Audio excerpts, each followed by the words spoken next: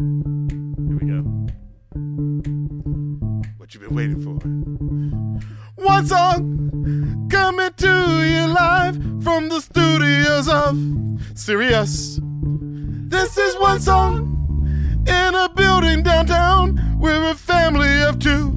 There are people on the streets.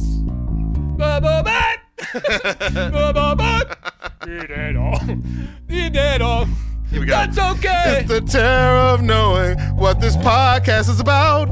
We're just two friends, watch us work it out. It's Diallo and LUXXURY. Robin, a.k.a. One Song with Luxury and Diallo. Oh, that was awesome. Perfection. And luxury. Okay. Excellent work. Can I hear more scatting? Deo. Deo. Wrong song. For one song, not wrong song.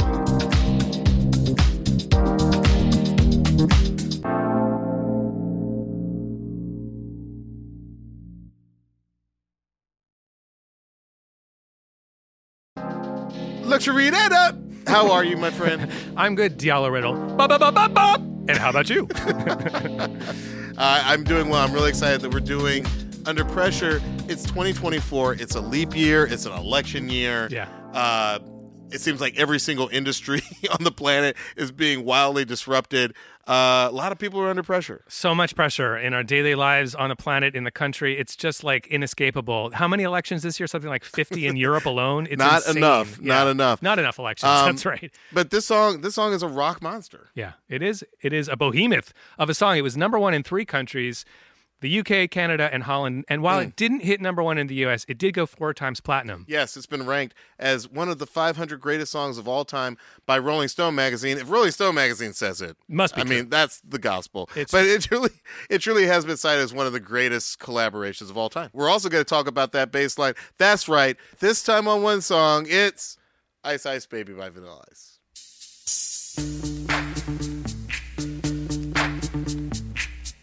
Yo, VIP. Let's kick it. I'm messing with you. Oh, you got me. I was for a second, I was tricked. It is, of course, Queen and David Bowie, Under Pressure. That's the one. Pressure, pushing down on me, pressing down on you. No man has fall. Under pressure. Now, Luxury, this is an episode we've been so excited about for such a long time. Such a long time, yeah. Because some of the vocal stems you have for this are spine tingling. They They get are underneath your skin. Every single moment is a spine tingler, if you will. Absolutely. We have the a cappella vocals for not one, but 2 of the most legendary singers of all time, Freddie Mercury Yes. and David Bowie. This is going to be such a special episode of the show because we always play some stems. We always talk about them. We have guests sometimes. This one is going to be just like the rest of the episodes, but is a little bit more stem heavy, I would say, because there's so much gold within the mix. Yes. But there's also this extra added bonus, which is that I have a whole bunch of unused stuff. There's a lot. We'll tell the There's story stuff that about didn't it. make the mix. Stuff that didn't make the final cut. And part of the story of how the song got made will be illustrated by the fact that you'll be hearing stuff that as we discuss the crazy process of cutting and pasting different ideas together, you'll hear some of the unused ones. So it's very special for cannot that wait. reason. I mean, like, to people who listen to the show, they know we met during the pandemic, and you would play some of this stuff for me, and I was just like, oh my God, this is like a music nerd's dream come true to hear some of this stuff. Yeah. So I don't want to waste too much time in getting into it. Yeah, I mean, look, we're about to get into it. And just to sort of finish that story about like this show itself began a little bit with the friendship. Plus, I've got these stems. Should we tell the world about it? So we kind of save this for like this episode once we figured out the show. 25 episodes in. If I haven't mentioned it already, you are listening to the 23rd best podcast on planet Earth, according to The Atlantic. So we really know what we're doing, and today we're going to show you all of these incredible moments underneath the hood of this song you've heard many times before, but never quite this way. Okay, so before we dig into the stems, can you play us a little preview of the kind of stuff we'll be hearing? There's so many great moments. This was a really hard choice to make. This is maybe one of my favorite moments, but it's also super intense. So just be prepared for an intensity level that you may not have been prepared for until I told you to prepare. Why?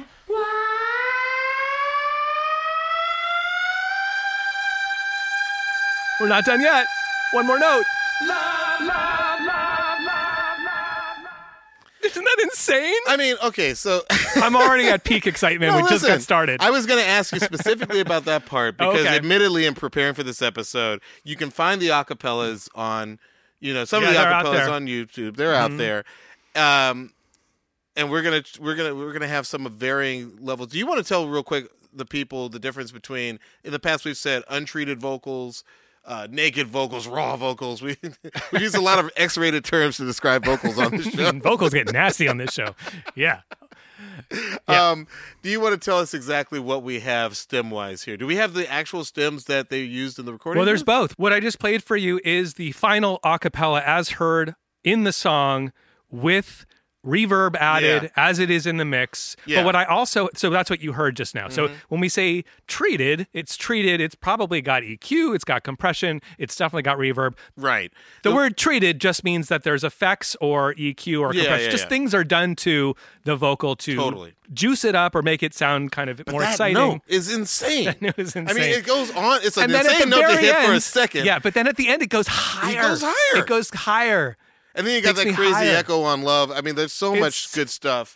I mean, I'm excited because I love Queen. I love Queen. And by the way, I love Queen, but you're like a next level Queen fan, right? What is it about them that you love so much? Queen is probably my first favorite band, maybe outside of the Beatles, who, because I grew up and they were in the environment as a child, doesn't really count. It's kind of like all babies love the Beatles. Like at a certain point, it just, if they're in the air, it's one of those, for me, it was just in the air.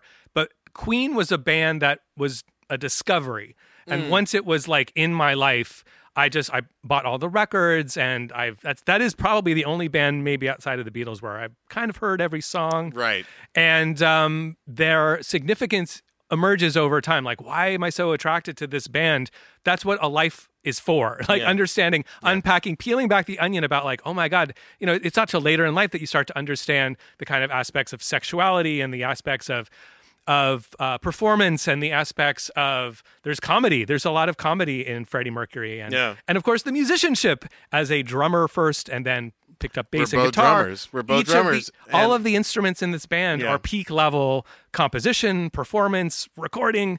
There's so much to unpack with Queen that I would say that they're neck and neck with the Beatles for me as a favorite band. And I would say that their music still matters. I mean, like it's one of those bands that's oddly been relevant, before we were really listening to music, and to this day, like my kids go around singing Another One Bites the Dust. Kids love and Queen, We Will right? It's Rock one You. of those I think bands. I think it's the primacy, if you will, of the drums in creating these music. I mean, like We Will Rock You is one of the first songs that I remember from the script. And by the way, I'm just going to go on the record and admit it. The first time I heard Under Pressure, it was after. The first time I heard that bass line was definitely Ice Ice Baby. No! Absolutely. Wait, I've never heard. Is this our Nas moment that we're having right now? You wish. This is the Nas, this is the New York State of Mind moment. Listen, I mean, you're trying to rock right past it, aren't you? Growing up, no, I wish. I would love to know what I don't know. But no, that's so interesting that you didn't hear until about, after it was used. Yes. When I was in Vanilla school. Ice's when I was in school. reworking, if you will. When I was in school, we definitely heard Another One Bites the Dust. We definitely heard We Will Rock You. We Are the Champions was in a Revenge of the Nerds. Like, there were other Queen songs that we had exposure to. I'm not sure I had exposure to Under Pressure. Again, first time I heard that bass line was probably Nice Ice Baby. We're going to talk a little bit about that when we get to samples and interpolations. We're going to talk a lot about it. But we'll save that for now. But for right now, I'd love to set the scene, as we do on one song. We're scene What setters. is the historical context for the song? So Under Pressure was recorded in 1981. It was preceded, I think the last single from Queen before this was their song from, I think, without doubt, the greatest space opera of the 1970s. Everybody knows it. It's, of course, Flash Gordon, and the song is Flash. If you don't know Flash Gordon, you have to go back and listen to this. Flash! Savior of the universe! It's such a great song. The movie I have yet to see because I'm never afraid seen the movie? I've never seen the movie, and I'm such a huge fan because I couldn't seen it because I had no because I had access cable. to it when I was young. There was no way to see it.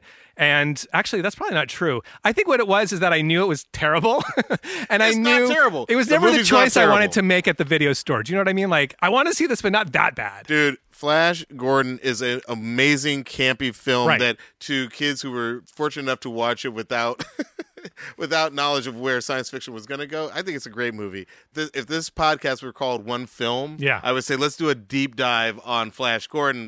But that's something for another time. Let's do that film. I think it's a great movie. Let's do a double feature with Spinal Tap, and that'd be like a perfect night. They're kind of from the same period, so that would be perfect. Yeah.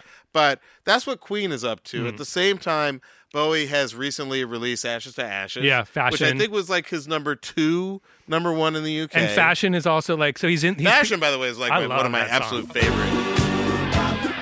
Fashion.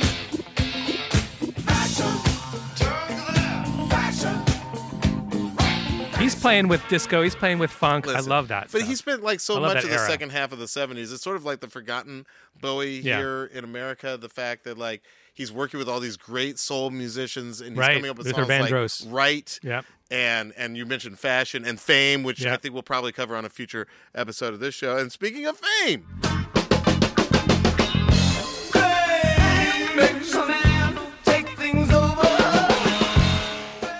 Collaboration. Bowie's in a very collaborative mood. Yeah. He works with John Lennon on Fame. He's actually, I think, recording Cat People at Mountain Studios. And he comes across the guys in the studios. Can you tell us how this collaboration comes about? Well, that's exactly right. So Queen has a studio that they own in Montreux, Switzerland. As one does. This is in 1981, and they I think if I had a studio in the Alps, I'd probably just live there. Yeah. I mean, it's called Mountain Studios. I can just picture it in my mind. It looks like the place to just go there? grow old and retire, and make song music. Live from Mountain Studios. Oh, my God. I would love that so Alps. much. So it is a studio. It's open to the public. Bowie is there. You're right. I think they hear through their mutual producer, who's Reinhold Mack, who also worked on the song Under Pressure, that Bowie's in the studio next door recording the Cat People song for the Cat People movie. There's a Bowie super fan in Queen, isn't there? Oh my God. When you think about the connection between the two, first of all, Freddie Mercury grew up in the glam era, in the Ziggy era. So Ziggy and Bowie, the representation of like a character on stage, basically, a singer who's also a character and playing a part. When you think about that and the glam with the fashion and just the outrageousness, Freddie Mercury springs to mind as being like an obvious child of this presentation that David Bowie has. But isn't the on. drummer in Queen? I had heard he was actually the real super fan who like literally when he heard that Bowie was down the hall, like reached out and was like, "Hey man, you want to come?" Roger with Taylor, us? man, he's the secret sauce of Queen. He is the highest voice of Queen. If you ever hear a Queen high harmony stack and you're thinking, "Oh, that must be Freddie," That must be Freddie. It's Roger, always at the top, tippy top most note. That's like finding out like you think Michael's but actually Tito's the best dancer in the Jacksons. I'll illustrate that. One of my favorite Queen records is called Sheer Heart Attack, but it doesn't actually contain the song Sheer Heart Attack. It has the song Killer Queen, and it has this moment at the beginning of the song as if to illustrate that they know how ridiculous Roger Taylor's voice is. That's Roger Taylor doing his thing.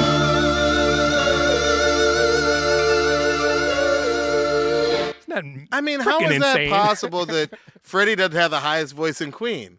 Yeah, so that's happening in Montreux, Switzerland. Yeah. They eventually get together. They decide to hang out in the studio and just jam and just sort of rock out, see what happens, until at a certain point, Bowie's like, you guys, look at us. We're these five people. Let's write a song together. Let's turn this into a collaboration. Of course, they're all half-wasted anyway, but part of the fun of it, I guess, for them was they're just hanging out being rich rock stars. But at some point, Bowie clicks into this gear, which is important for the rest of the story, which is serious. Let's get some shit done, boys. Yeah. Let's do something together. So they start jamming, and they start jamming on a song which Roger had kicking around, like a demo. And I'll play you a snippet of that.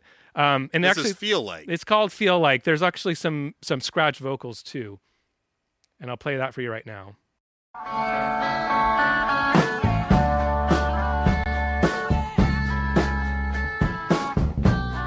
And as you can hear, that's the chord changes to Under Pressure. That's the song structure. Did not listen to this intentionally because I figured you were going to bring it in. Okay. And I had never heard this demo for Feel Like before the show. Hearing it right now, it's got some of my favorite elements. That of guitar the song. part, yeah. Absolutely. Yeah. I mean, like, we know we're going to talk about the bass line, but like, there's so much that I love in Under Pressure. The piano, the guitar, like, there's so much stuff that works. So, like, yes, that is a great song. Maybe not. It maybe would have just been forgotten to the. It's the foundation time. for a great song. You know, it was a brilliant thing to bring in too, because they'd already kind of worked on it enough to be like, let's add to this rather than go from zero. You know, which can be sort of stressful sometimes. I know from experience. Like, play me something or make something from scratch is like terrifying. So they start out. When someone comes up to me and is like, "Hey, be funny." I'm like, people really do that? Isn't that a cliche? Off, That's such a cliche that people say that comedians. It really happens to you? People say, "Be funny." More than I care to. Oh my God! More than I care to talk about. I'm stressed out just thinking about that happening to you, my friend. I want to protect you. And I should mention, by the way, that they'd already decided prior to this jam session that they wanted to collab, and they do have a collab, which is David Bowie ended up singing backing vocals on Queen's song "Cool Cat." They ended up not using Bowie's contribution, right? But I was able to track. Bowie didn't like his performance, right? I was able to track it down. Let's listen together and decide whether they made the right call.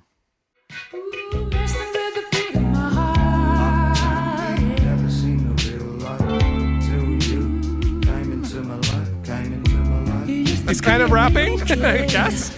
So I decided not to use that. When did Bowie start dating Iman? When did they start dating? Oh, good question. Not in '81. Not too much later. In my dream world, Iman comes and she's like, "Baby, don't rap. Don't do that pseudo rap thing."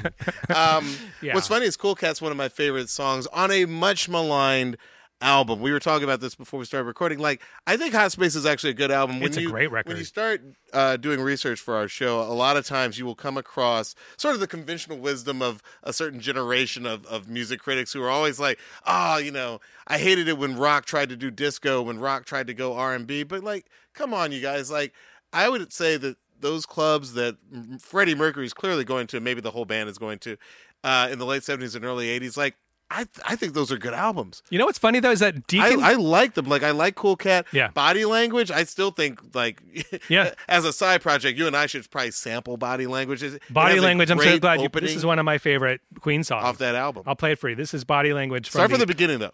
From the unfairly maligned Hot Space record, this is Body Language.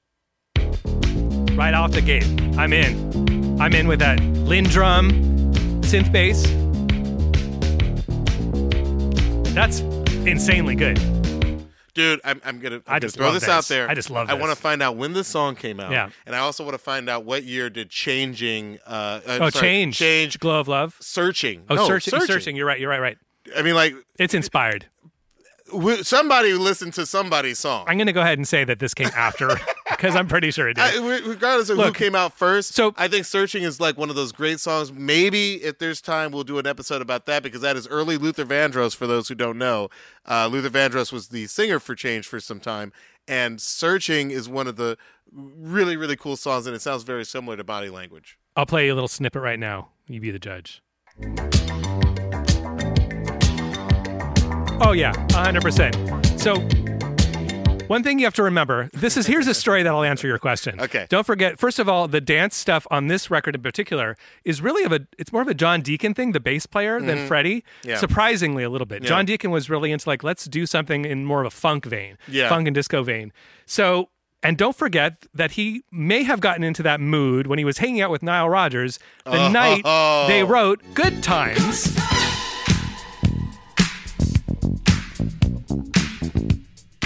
Yes. And then decided, you know what? I got a bass line on my own.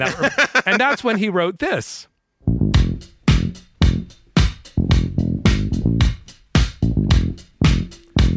So John Deacon also liked dance music, not just Freddie. I will say this. We are firm believers that we are not music snitches. Oh, hell no. But this is all out there. Yeah. Body Language came out in 1982. Yeah. Searching by Change came out in 1980. Of course it did. There is no question. So I'm just saying. John Deacon made a little mixtape. He's like, these are the songs I like so much that I'm going to write a song similar to it, but different. And that is exactly what it did. And that's okay, by the way. This is my firm belief. Now, that said, what we just heard was really freaking similar. Yeah. And given that Change did not achieve the monetary peaks of great fortune, stacks of money, Scrooge McDuck level. No money that Queen did. Yeah. I'm not super stoked about it, saying it when we sort of hear it in the room. Yeah. It's very difficult for me to imagine there wasn't a connection there. There might have an inspiration, yeah. Finish the chronology of how this song came about. All right. So they go to dinner. They've been jamming on this track, and they're partying. The partying continues. There's champagne. There's probably cocaine. There's drugs. There's well-documented cocaine. I don't think we had to pull any I didn't want to punches seem here. accusatory. No. But I mean, think it's safe to say it was legal then, right? Right? No, it was basically. still If you were a rock star in Schedule 1981, A. I don't even know that. there was definitely a carve out in the law for you in Montreux, Switzerland. I want to say something about cocaine. To me, David Bowie is in that rare pantheon of artists that I just think are bona fide geniuses. Hell yeah. And I feel like the same way that everybody who heard Charlie Parker thought, oh, if I take heroin, I can be Charlie Parker. No. He was a heroin. He was a genius who happened to be a heroin addict, not the other way around. Okay. And I feel like, I mean, the stories are legend. Bowie was apparently like a serious cokehead, but like the cocaine consumption is not what made him a genius. Oh, definitely He was not. David Bowie who just happened to really enjoy cocaine. But like, I just had to put that out there. Yeah. I think we're going to talk open and honestly about the creation process. One song is actually a stealth, just say no, don't do drugs, kids show. So I think we're kind of peeling back the curtain. I think we're ready to peel back the curtain. My kids are not allowed to listen to this. Okay. This and Breaking Bad, I'm like, you'll find out when you're 16. Hey, real quick, one thing I love about the chronology is, and this gets towards the actual creation of the song. I know people are listening and waiting. They're working on this music. Yeah. And then they go across the street at one point. I love this part of the story. And I don't know if it's a restaurant or a bar, but apparently they just drank copious amounts of wine. Yes. And like they're just over there, they're getting super lit. And then they come back over and people have forgotten what this baseline they've been working on. Yes, they weren't recording it. They were playing it in the room. They're like, this is great. We'll remember this forever. And then they came back to the studio and they're like, what the fuck are we just doing? And then the bass player can't quite remember. So John Deacon, who came up with this iconic bass line, has forgotten what he was playing. And Bowie remembers it. So the funny thing about this story, too, is that everyone I've tells heard different it differently. stories about they this. all tell it differently. Yes. Yeah. You go ahead and tell both. Yeah. So in one telling, and I think it's very kind what they're doing. I think Deacon, when he tells it, gives Bowie credit, and Bowie kind of avoids the credit and gives it back to him. Well, not at first. There was an interview. No. I mean, tell listen, me what you know. What I found was that Deacon at first said musically, this song is all Freddie. Like, this is like in an 82 interview. Okay. He says musically, it's Freddie. Lyrically, it's Bowie. And then I think it's Roger Taylor, the drummer. I think it's Roger Taylor who says, no, this song was basically Feel Like, but with Bowie contributing to the bass line, the famous bass line part. Yeah. Go ahead. I love this because the Rashomon nature of creativity is people should apply this to everything they ever hear about how stuff got made. Yeah. Because not only is there people were in the room, came out of the room, and suddenly there's no two stories are the same. Right, and the people in the room have different stories depending on what year you're talking to them. It changes over time. Yeah. It changes based on the relationships. It changes because there's lawsuits involved. And it changes also because of memories. Yeah. And it changes also because of maybe the amount of wine and cocaine being consumed. Wine and cocaine, but right. And at the time if you're in the room making something, sometimes you don't realize that you're influenced by the person who said something next to you. Yes. A million ways that the creative process makes it really difficult to untangle the exact specific contributions of every single person as separate from the others. Now, I did interrupt you because I think you were about to tell us the story that I think is kind of the most agreed upon ending to the creation process, which is that John Deacon does forget the bass. John Deacon forgets his own bass line. And it's Bowie who reminds him, no, it sort of went like this. What I think is funny about the retelling, and I think it might be kind of a mutually understood, tacit thing amongst the players, is that Deaky probably did forget which 6 notes in a row he played. Yeah. He knew there was something about 6 notes in a row, but exactly the rhythm and what came next seemed to be unsure. What I think happened is that Bowie had something in his mind that he thought was better, and what he said was, no, John, you were playing this, and sort of like incepted it to be like, oh, great idea, John. I thought about that when I read that. Yeah. I was like, do we know that Bowie actually remembered what it was, or is it possibly that he thought, 100% this agree. would be better if it sounded like this? You don't 100% know. Agree. How would we ever know? We'll never know, but we both read into it the same thing. Yeah. And I think it was just a matter of like, this will be better, but like, let's give him credit for it. So... But by the way, we're not even taking away.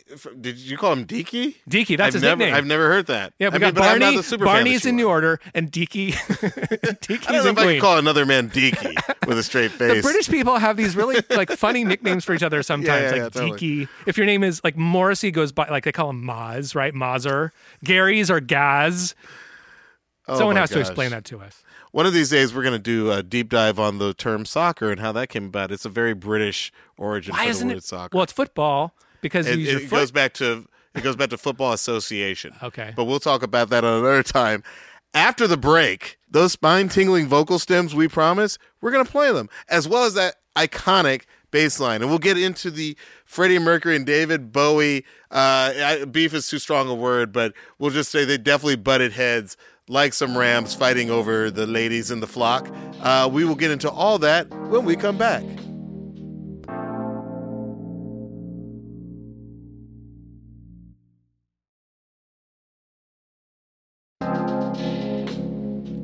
Welcome back to One Song Luxury. Where do you want to start?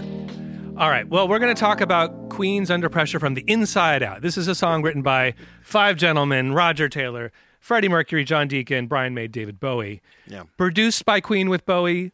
Engineer was named Reinhold Mack. Yeah. And there's an additional credit that flows around. I think he also played keyboards, and that's this gentleman named Dave Richards. So just credit where it's due. Okay. So good old Roger Taylor with that high note is also really one of the most unsung great drummers of our era. I'm a huge John Bonham fan, and everyone loves Keith Moon, whatever. But like this guy's a monster. like Animal. I like Animal. And Speaking of, Travis. he's one of my favorite And monsters. Travis Barker.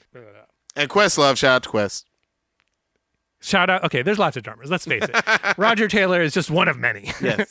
No, Roger Taylor is a monster of a drummer, and here he is playing drums for Under Pressure. I'm going to start with this chunk here, which is just the basic beat, and then we'll get into some of the sick stuff that comes later.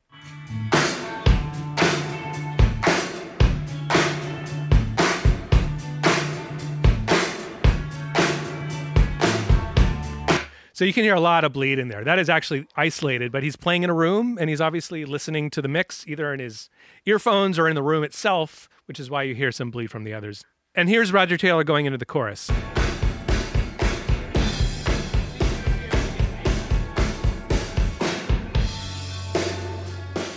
It sounds so big, in part because we've got reverb, but he also just hits really hard. Yeah. So here is the greatest part of the song from a drum perspective. This is a monster of a fill that happens right after the bridge. When I hear this, I hear Dave Grohl in his room as a teenager listening to it. But let's listen to the whole thing.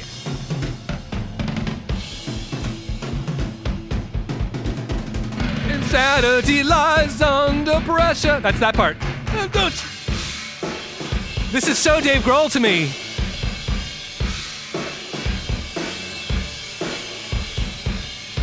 Oh my God. So sick. So powerful, so loud. Take that, Wembley! Oh, so stadium. It's so These guys stadium. were born to be in stadiums. I mean, you forget how much Queen, they didn't invent stadium rock, but they kind of like perfected stadium rock. Yeah, right? Exactly. Right? That's well put. Yeah, Zeppelin maybe kind of invented it, I think quite literally, but the Queen took it to the next level, writing songs for those stadiums that they Yes. were now filling, right? That was outstanding. I love that part. I don't know, you can follow up any drum stems with that. Those were the That's great. peak moments. All right. I so- love that you brought up Dave Grohl because we've mentioned on the show before his conversation with Pharrell and all the stuff Yeah. that he was listening to. For his part, Pharrell, I'll never forget, somewhere in the aughts was like, I'm starting this label named Star Trek, and what I'm looking for is not just rappers. I'd love to find a rock singer whose voice reminds me of Freddie Mercury. I just think really? that Freddie's voice has love across so many different genres. Like, It's incredible, It's just right. one of those voices. Why do like, you think that is?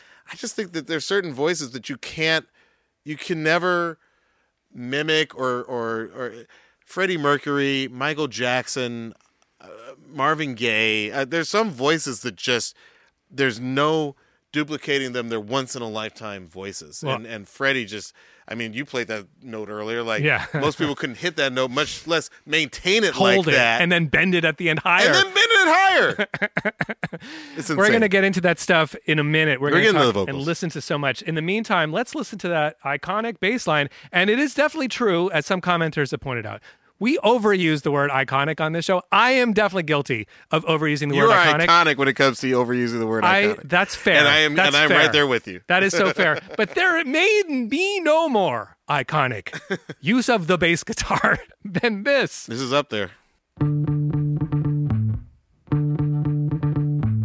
Ice, ice. Yes, baby. There's no dun dun dun. There's no dun dun dun. It's just dun dun. There's no seventh I'm dun. so tempted to Only skip 6 ahead. duns. We all saw that interview. Only 6 duns. All our brains exploded.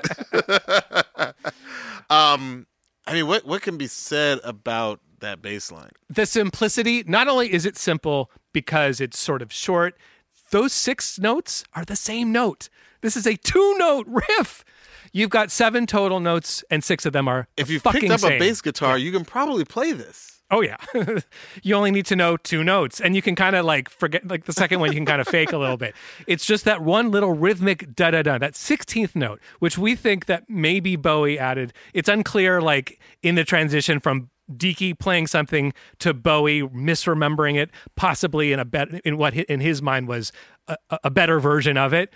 But certainly that da-da-dun-dun, that 16th note makes it, I think, why it is so iconic. It's a big part of why it's so iconic. I totally agree. Only because you brought it up. Only because you brought up that iconic bass line.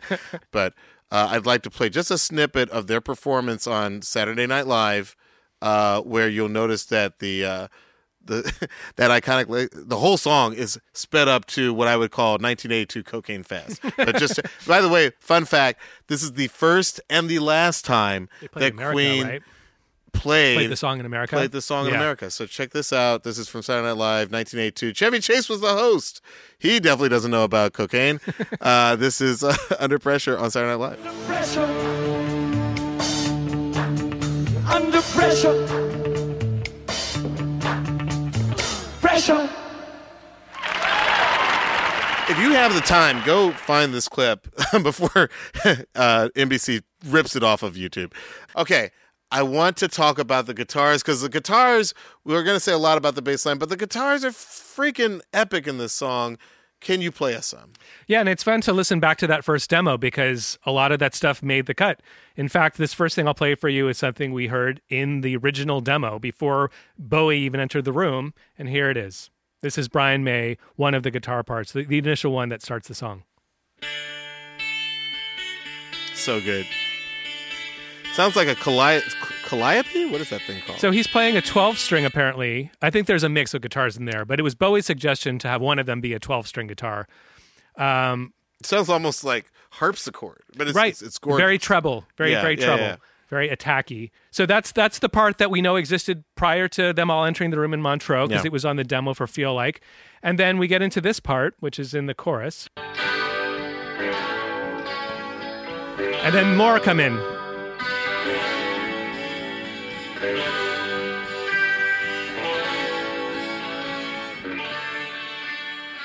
So those are the 2 main things that Brian May plays during the song.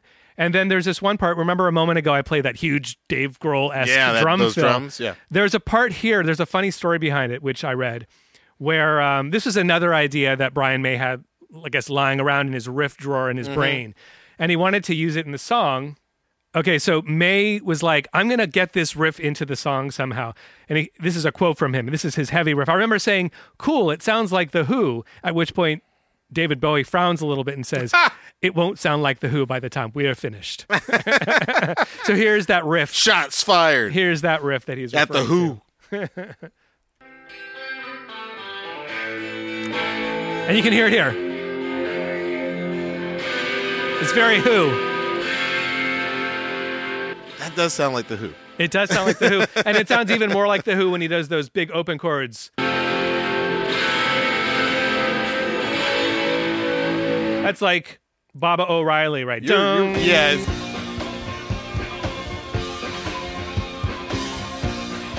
So there's definitely like a little Who influence going on there. Yeah, for sure. Absolutely.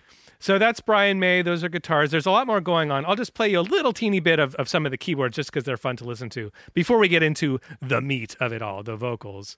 So here's that piano, plink, plink, by itself. Again, we get the doon, doon, doon, doon, doon, doon, and the piano, the simplicity. Let it play.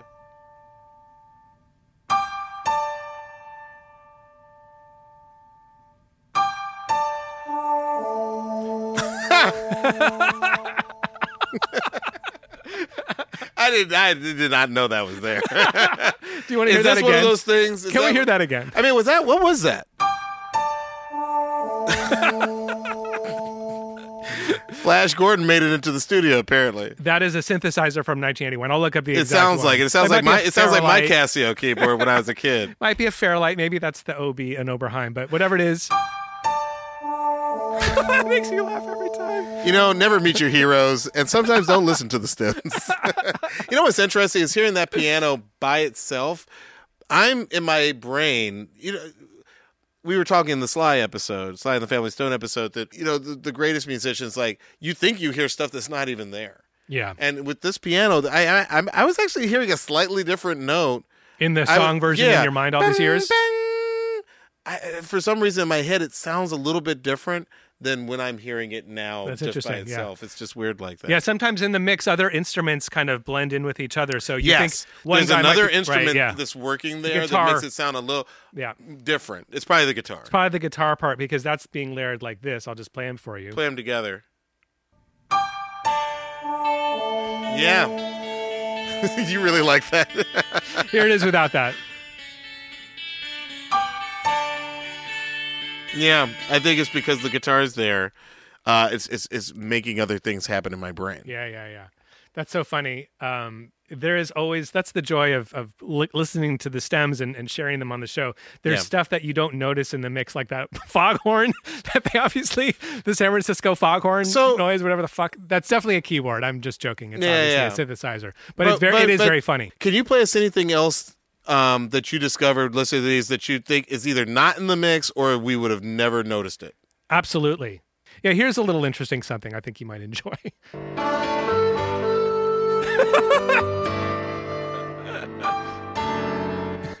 That sounds like those like rubber chickens that like the kids all like that drive me crazy because you step on it. I kind of need to hear that again. You ready to do the visual for it with the rubber chicken? Here we go. I think every parent knows what I'm talking about. It's those rubber chickens. Yeah, you may not notice that's there, but now you'll never unhear it. And let's see if I got one more.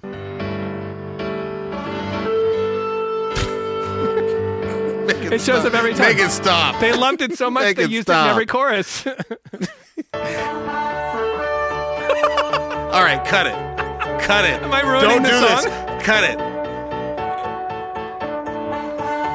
Don't. Cut this off. Cut this off. I'm so sorry. Freddie doesn't have the highest voice. There's a dead rooster on the track, and there's a foghorn. experience of Under Pressure is forever. Maybe changed. maybe we shouldn't have done this song because I thought it was the perfect song, and now I have some notes. Diallo, who's created nothing this great, has some notes.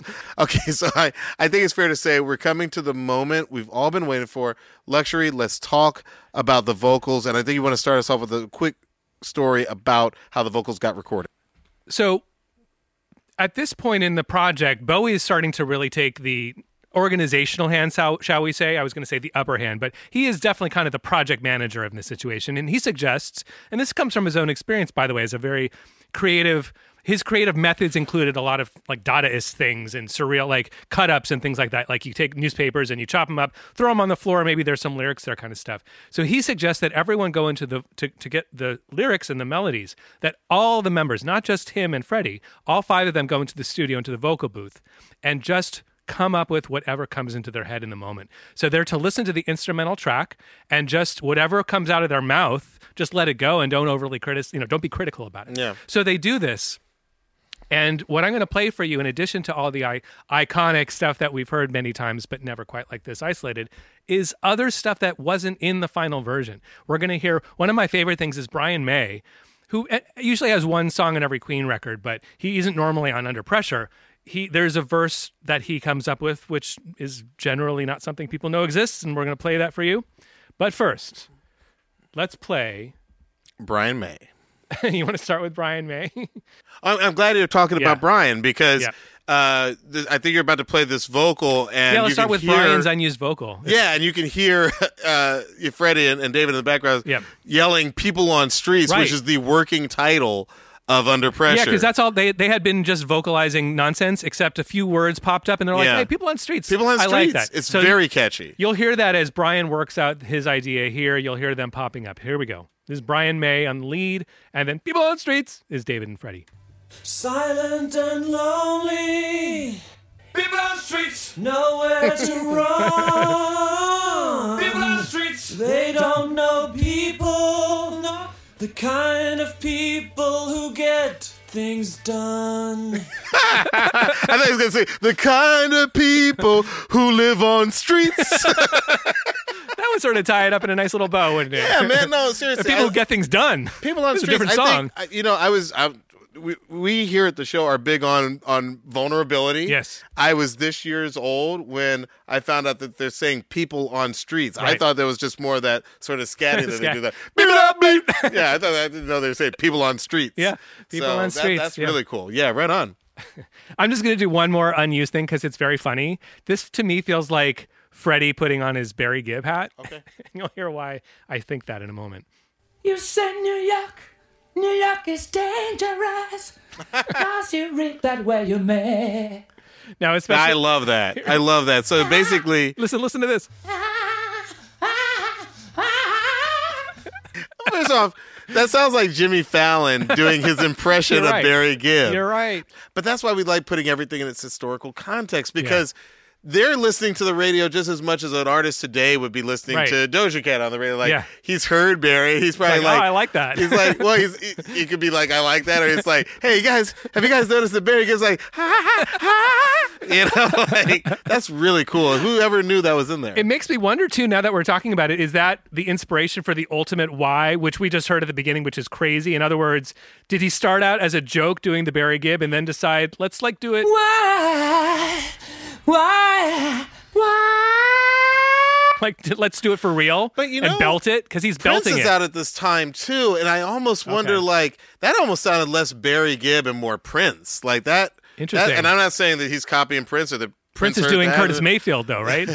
Yeah, exactly. I mean, like, everybody's like influencing everybody else, but when I heard that, I did think, I was like, you know, because I know that later on Freddie and Michael Jackson are going to work together, but that part sounded more like Prince to me. Okay. Which is, I think, sort of The interesting. wobbliness to me sounded like Barry The Gibb. wobbly, but that other part Yeah. you played is 100% Barry Gibb. I love that section. That's so funny. And I'll just do one more. It's just fun to hear Freddie sing a line that didn't end up getting used. And here's that line. Talk to the lady, talks and dreams. Sitting on the stairs, she's people to me. That did get used. No. That's not in there? No. Oh, I'm thinking about the part, these are the days, Yeah. it never rains. It pours. This is him this is him nailing and finding that Yeah. melody and Yeah. choosing to use it in falsetto, but Totally. then rewriting the lyric is Yeah. kind of what I think. And actually, it might have been Bowie who wrote the new lyric for that melody.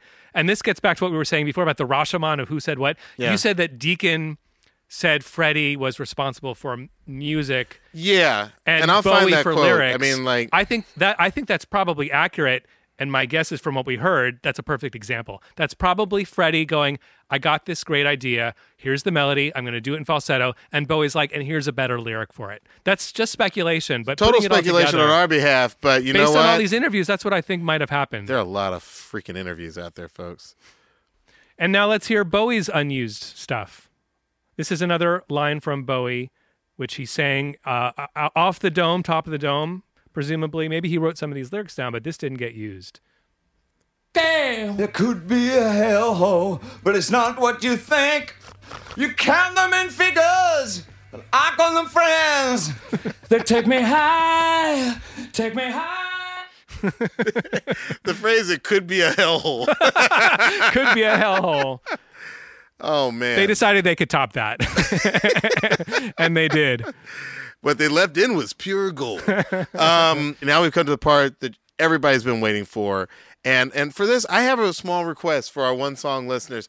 I want you to close your eyes and just listen, just this once, to Freddie's voice. Why can't we give love, give love, give love, give love, give love, give love, give love, give love? 'Cause love, sunshine. Got to play the whole thing. No, because we're going to talk about this separately. Oh, God, it pains me so I much know, to stop it it's right there. It's hard to stop God. the music. It pains me. Please don't stop the music. It's really hard to stop that part because it's such a natural progression. But I just... Emotional moment after It's so emotional emotional. moment. So many It's of so them. emotional. I don't want to sound like that fogey who's like, where's the music? It sounds like, but it's so emotional, and his voice is so good. Yeah, it's so good. And it's hook after hook after hook after hook. It's pleasure center being tickled like continuously in different ways. Yeah, man, and like, you know, when you hear it without the music, I heard the growl in that one part more than I think I've ever really appreciated. Yeah. Like he's just hitting you over and over with give love, give love, give love. There's just so much going on there. I love it so much. It sounds so good, and it's so emotional, and it's so raw. I'm feeling and you the just same wonder, thing you are. like, is there music right now? My mind always goes to, is there music right now that I'm not listening to that I should be, because it's just as good as this? My problem sometimes is like when I go to people, I'm like, I want to hear something emotional. They give me like some singer-songwriter. No offense, it's like a person with like an acoustic guitar and they're singing about like their shitty breakfast. And I'm like, that's not what I mean by emotional. I mean like, this is hard rockin' music with drums and bass and guitars and stuff, but it's still at its heart really emotional. I just don't want to miss the boat on something being recorded right now. But maybe that comes. I have two minds on that. I hear everything you're saying, and I agree. And I simultaneously think, well, maybe there's something happening now that over time will emerge as that. Yeah. But at the same time, I think this hit just as hard. Listen one in 1981 as it hits 40 plus years later. Yeah, I think so too. So maybe the time will make it that this way. This was a single. Argument doesn't, like, it's not even like you had to search on the album to find this. This was the hot space single. And his voice, but that's why I think that, like, you know, whether it's a rapper with incredible skill or a singer with an incredible voice, like, Freddie is a once-in-a-generation talent. Yeah, and so is David Bowie. And so is David Bowie. So crazy. I want to listen to David. Can you play me some David Bowie? Let's continue. Can you pick it up? Yes. Pick it up where we left off. Pick it up where you left off. Thank you so much. And if they both come in together at the end of the David Bowie verse, as I think they will, just let it ride. Caring about oh, that's Roger. This is our last dance. This is our last dance. This is ourselves under pressure. Oh my God. All right, now listen. Fucking chills. I agree. All the chills in the world. All the chills in the world. And yet, I'm so juiced. And yet, I've always thought that was Freddie coming in and harmonizing with him. That's not Freddie? I just noticed that too. No, that's Roger Taylor. He of the high voice. There he is doing the high harmony there. And it's a little lower. It's a little raspy. You can tell because of the raspiness. Now that you say it, I guess I can hear distinctive raspiness of Roger Taylor. I'm still giving Freddie the props on that. I refuse. You know, I don't even know if Freddie's in I that. want to keep a little bit of the magic alive. Wait, is Freddie even in this? I want to listen again. This is our I'm not sure that Freddie's part of that. That might just be Bowie and Roger. caring about our Well, whatever the fuck is going on there. I mean, it's amazing. It's insane. It's amazing. And we've just had a minute and a half of, it's one of those things, you know when you're listening to the song, it's, I can't wait for that next part. Yeah. This is a part where for a minute and a half straight, from the drum fill to the end of the song, which we just heard, everything that's happening, I'm like, I love this. Oh, and it's about to get better. Oh, I love this. Oh, it's about to get better. Oh, I love this. It's about to get better. Yeah. It is this build that never ceases to like. They're playing with our emotions. If you want to be honest about it. So intense. I have a practical question and a more esoteric philosophical question. They went off into separate places and recorded vocals. Like they went to the vocal booth separately, one at a time. Right. Yeah. So how are they harmonizing and hitting the same notes? Like that's just the writing process. So they're writing that way, and we heard some results because they recorded it, and that's still part of the tapes that have been passed around and led to me. But they didn't use it, and then when they finally did lay down, so they did agree upon the lyrics, and then they came together. And at a certain point, what I understand is that it's really Bowie who's kind of making some final choices about what remains, like what to use out of all these ideas, the patchwork of ideas, because there is a lot of different things, and it's a difficult thing logistically to do to figure out which do we use, what don't we use. Yeah. At a certain point, again, going back, just like relying on interviews and sort of piecing together a lot of people with slightly different stories. Yeah. It seems like Bowie was the one, maybe with Roger, who went back to the studio the next day and said, let's use this, let's use that. But he is bringing in, I think I just answered the question. That's why Freddie's not on the end there. Because he wasn't there the next day. And Roger was. I think that's why we just heard the end of the song with only the two of them. Sometimes Because Freddie didn't come back. Sometimes revelation has to come from just going through the information That you would make already sense. have. Yeah, that would that's make true. sense. Because they only recorded everything on that first day, which is part of the insane magic of this song. The next day was mixing. They just took what they had and made it into this. But you're right. What a great question that prompted that revelation, because it's like Freddie wasn't there to sing harmonies. He wasn't only there to Roger sing it. was. Holy shit. Wow. I love the fact that we came up with that That's in pretty- real yeah. showtime. That's our theory. That's And I think the it's a good theory. one. If anybody wants to debate us, hit up the show. Now, of course, this song was famously sampled. We debated whether to even bring this up, honestly. So obvious. Because The most obvious everyone sample in history. In their world, yeah, so if you talk to a person who doesn't know anything about samples or interpolation, Right. they still know about Ice Ice Baby and about Under And this Pressure. interview segment, which I'll play for you just without any more introduction. Yeah, I know exactly what you're going to play. We sampled them from him, but it's not the same bass line. Like it goes ding ding ding diggy ding ding, ding ding ding diggy ding ding, ding ding ding. That's the way theirs goes. Ours goes ding ding ding diggy ding ding, ding ding ding ding diggy ding ding. Okay, It's listen. funny every time. We're talking now about how Under Pressure's bass line went from rock and roll history to hip hop infamy, if you will. I got to give him some credit. The audacity. I thought at the time, I was listening for it this time, he says the same thing twice. He goes ding ding ding ding ding ding ding ding ding, and then he goes, but ours goes ding ding ding ding ding ding ding ding ding ding. Like it's the exact same shit. You just the balls.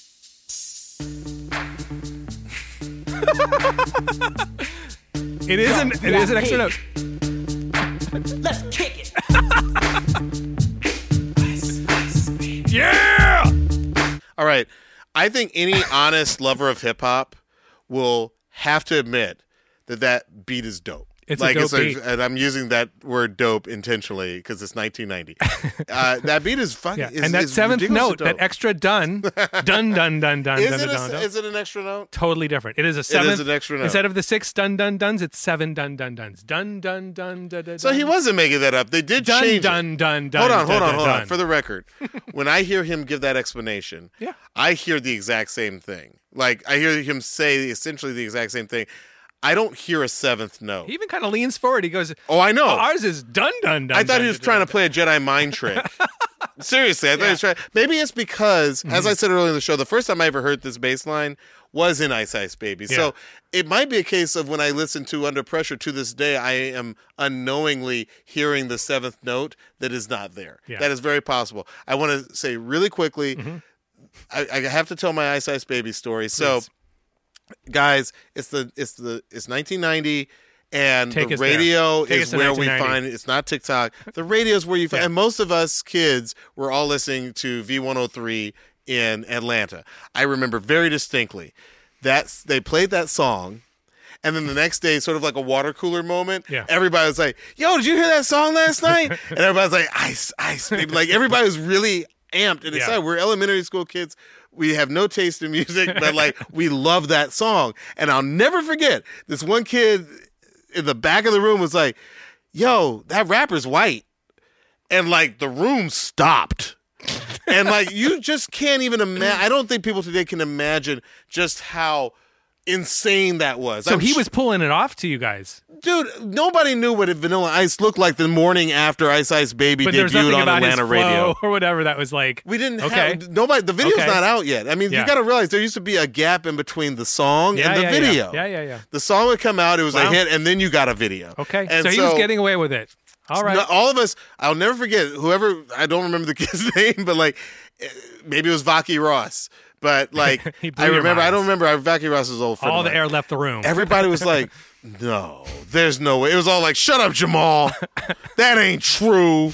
Like, none of us like to think that a white kid, that song sounded like a hot Florida night driving a 1990 Ford Mustang. So did you change it did your not tune at sound all like about a it? white kid rapping, and we definitely didn't know he had a hammer. He had on hammer pants and like a high top, Right, A the fake fade high on top. his Yes, hair fade like thing. I just Yeah, remember yeah. how everybody was shocked into silence that he could be white, and then we just moved on. Like we just moved on. You never talked about it ever again. Let's Weeks pretend this later, never when happened. the video came out, Vow of people were silence. like, "Yo, he's white," and then you saw like a little bit of a line in the sand. Like some kids were still like, "It's still Okay. dope though," and other kids were like, "Nah, he's faking." Which it. side of that line were you on? I think I was on the side. It's still kind of a good song, you guys. Okay. But like, it wasn't that like we can't like it now. The anti line of argument was that he's faking it. He's not living that life because in Atlanta, like it was very segregated. And we didn't know that there were like real white street kids. You know what I mean? I'm not even saying Robert Van Winkle was. I actually don't know Robert's story. I know a little bit. I did a little bit. Tell us about it. What is Robert's story? I did a deeper dig. So if anyone has been following this story, because it's such a fun one to follow, he has this infamous video we just played the clip of where he's like denying, first of all. So step one, deny. He's literally trying to tell us to our faces that they are not the same. So this is some combination of like ignorance and just like, just bravado. Right. Probably combined. He may not have known that extra note didn't make him a plagiarist. Yeah. That may be the case. That's the grown-up him. I mean, like, background-wise, Robert Van Winkle, does he come from money? Is he like a poor Florida kid? I'm going to tell you a little bit about Robert Is Van he from Winkle. Florida? I always assumed he was from Florida. I'm going to tell you a little bit about Robert Van Winkle. And by the way, I got to give a shout out to my friend Claire McLeish, who is a friend of mine from the musicology. I met her literally at the American Musicology Society in Denver, the annual conference that I just came back from. That's admittedly the most non-street thing we're going to hear all episode. Good friend of mine. We were both kind of working on similar things. We're both interested in sampling and interpolation, and all this to say that she had done a deep dive that she helped me before this episode with some research she was able to get into, some publications I didn't have access to.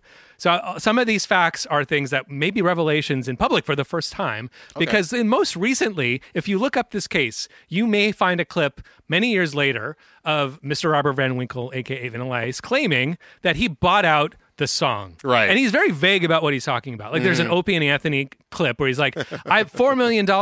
I bought it. I'm like Michael Jackson with the Beatles. I'm so smart. And Opie and Anthony are like, whoa, that's amazing. You're blowing our minds. How did he buy it with $4 million when it's his first song? And what is he even talking about? So I can break down for you what that actually means. I've done some homework. Okay. If anyone out there wants to do some of this, you can follow along with a little bit. You can go to BMI.com and learn that the actual writing credits for Under Pressure do not include Robert Van Winkle. That's his real name. So he's definitely not talking about owning Under Pressure. That would not be the case as an owner. And if you look at the Ice Ice Baby credits, you will find all the members of Queen. You will find David Bowie. And by the way, and this is important too, you will also find a couple more names. You'll find Floyd Brown, who's DJ Earthquake, who's the producer, who produced that track, and Mario Chocolate Johnson, who's the lyricist. And there are various interviews with both of them that I believe, in which they both say that Robert Van Winkle did nothing except show up and rap that day, that all the lyrics were written by Chocolate Johnson, which is why there's stories about Suge Knight shaking him down, a little exaggerated for publishing. But it's safe to say... That's the famous hanging you off the balcony. That's that famous West story, Hollywood, which did not happen. That didn't happen? These are facts that are verifiable in those databases. But my friend helped me go a step further. Did Suge hang someone else over the balcony? It is quite possible. Okay. I don't want to get into any conversation. I don't want to get into any conversation about Suge. I think he's a really great... We're excited to have him on the show.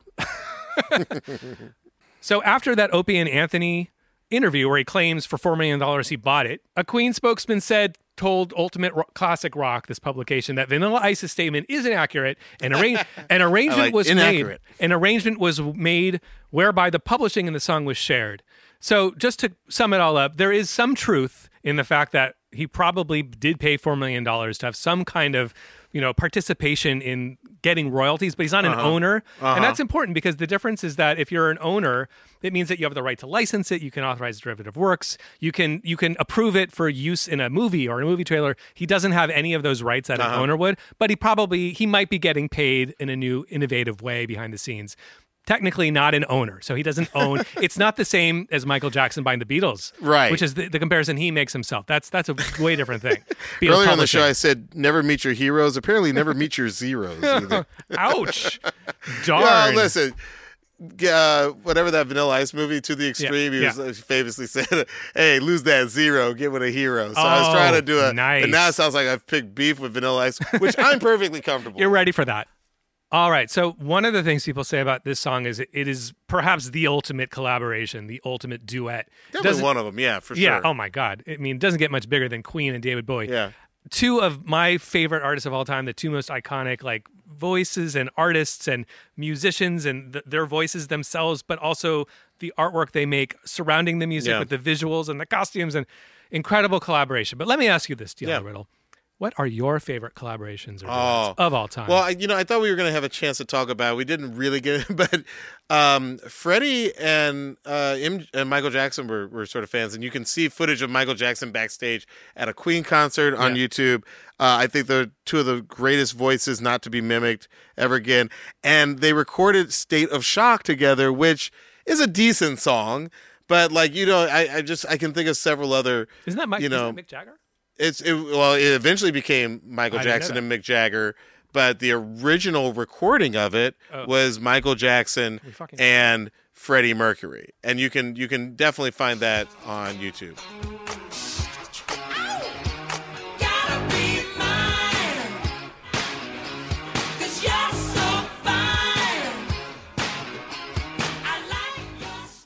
So that was cool. Yeah, and of course, Michael Jackson mind. Did his music with the Beatles. We've talked previously about Say, Say, Say, the which infamous Say, Say, Say.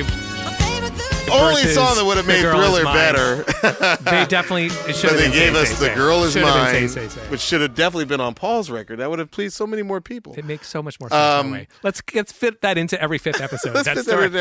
By the way, Paul, clearly in the mood to collaborate. Yeah. Did his song with Stevie Wonder, Ebony and Ivory.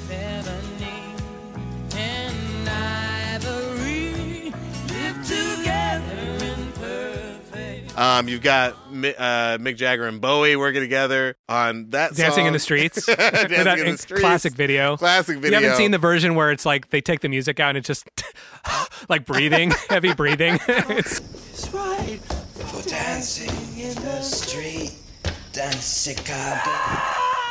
It's so funny. We've got Kenny Rogers and Dolly Parton, Islands in the Stream around this time. We already mentioned Bowie with John Lennon and for Fame. And what's crazy is that on the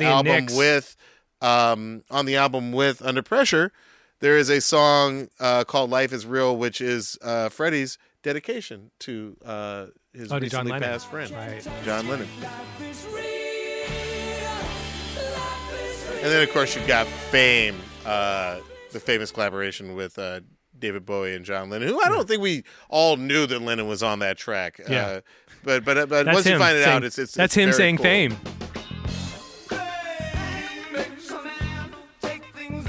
That's him doing the Fame. And then just to bring it full circle, the album that Under Pressure appeared on, Hot Space, has a tribute to John Lennon from Freddie Mercury. I keep thinking about go ahead. Yeah, no, that was it. What were you going to say? I just keep thinking about how Hot Space I hope some people go check out the album. They really should. What's really funny when you look at it is like it seems to be their least loved record just by the numbers on Spotify, and it's comical because like all these songs are like 4 million, 3 million, but then you have Under Pressure at the end because it's the last song with 1.5 billion. It just sort of speaks to like but again, it really carried that album. Appreciate R&B and disco, and this is an album where even. Queen was trying some stuff. I think Stay in Power Underrated. is a decent song. I actually like Cool Cat. I'm so glad you played the Bowie part Back of it. Chat is great, and we already talked about Body Language. I think Calling All Girls. I remember that Very song. interesting. I like that it starts off with Calling All Boys, but they're like, guys, you guys can't call it that. We're not ready for that yet. Yeah. Nobody's ready for that yet. Yeah. Okay, so before we go, we're going to do one more song. This is the part of the show where we share a new song with you, the One Song Nation. That sounds very fascist, but you did sing about the One Song Nation in one of our recent episodes. Nation. I like that One Song Nation, One Song the Nation. Madonna episode. Yeah, I'm with it.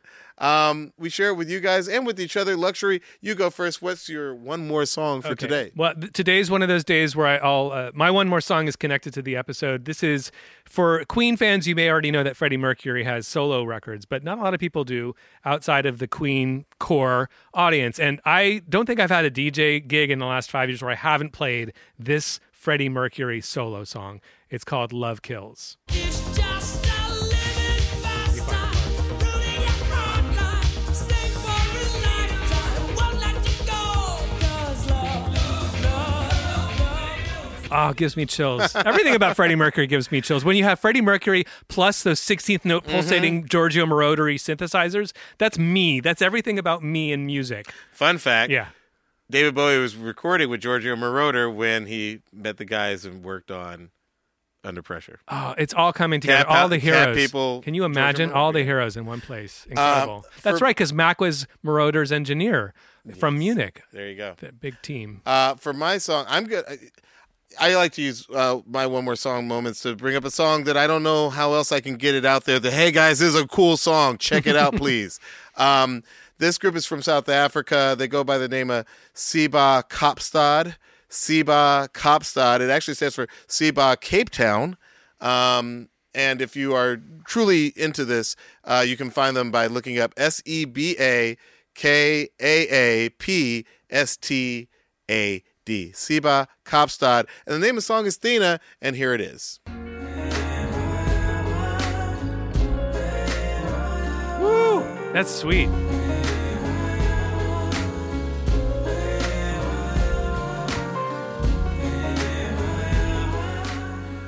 So just a sampling of that damn. song. It's a really cool song. I hope you like it. I love those jazz chords and vocals, Yeah, like man, it those sounds crazy, unexpected changes in the chords. I love Listen that. to it just now, though. It sounded some like the Stevie piano Wonder stuff. player was Vince Garibaldi from the Peanuts special. Vince Garibaldi meets Stevie Wonder. Yeah, man. Yeah, totally. I like In that. church. Luxury, help me in this thing. All right, man. Well, I've been producer, DJ, and songwriter Luxury. And I'm actor, writer, director, and sometimes DJ Diallo Riddle. And this has been and continues to be One Song. Yep. We will see you next time. Thanks for listening. This episode was produced by Matthew Nelson with engineering from Marcus Hobb. Additional production support from Jordan Calling, Casey Simonson, and Alicia Shimada. The show is executive produced by Kevin Hart, Mike Stein, Brian Smiley, Eric Eddings, Eric Weil, and Leslie Guam.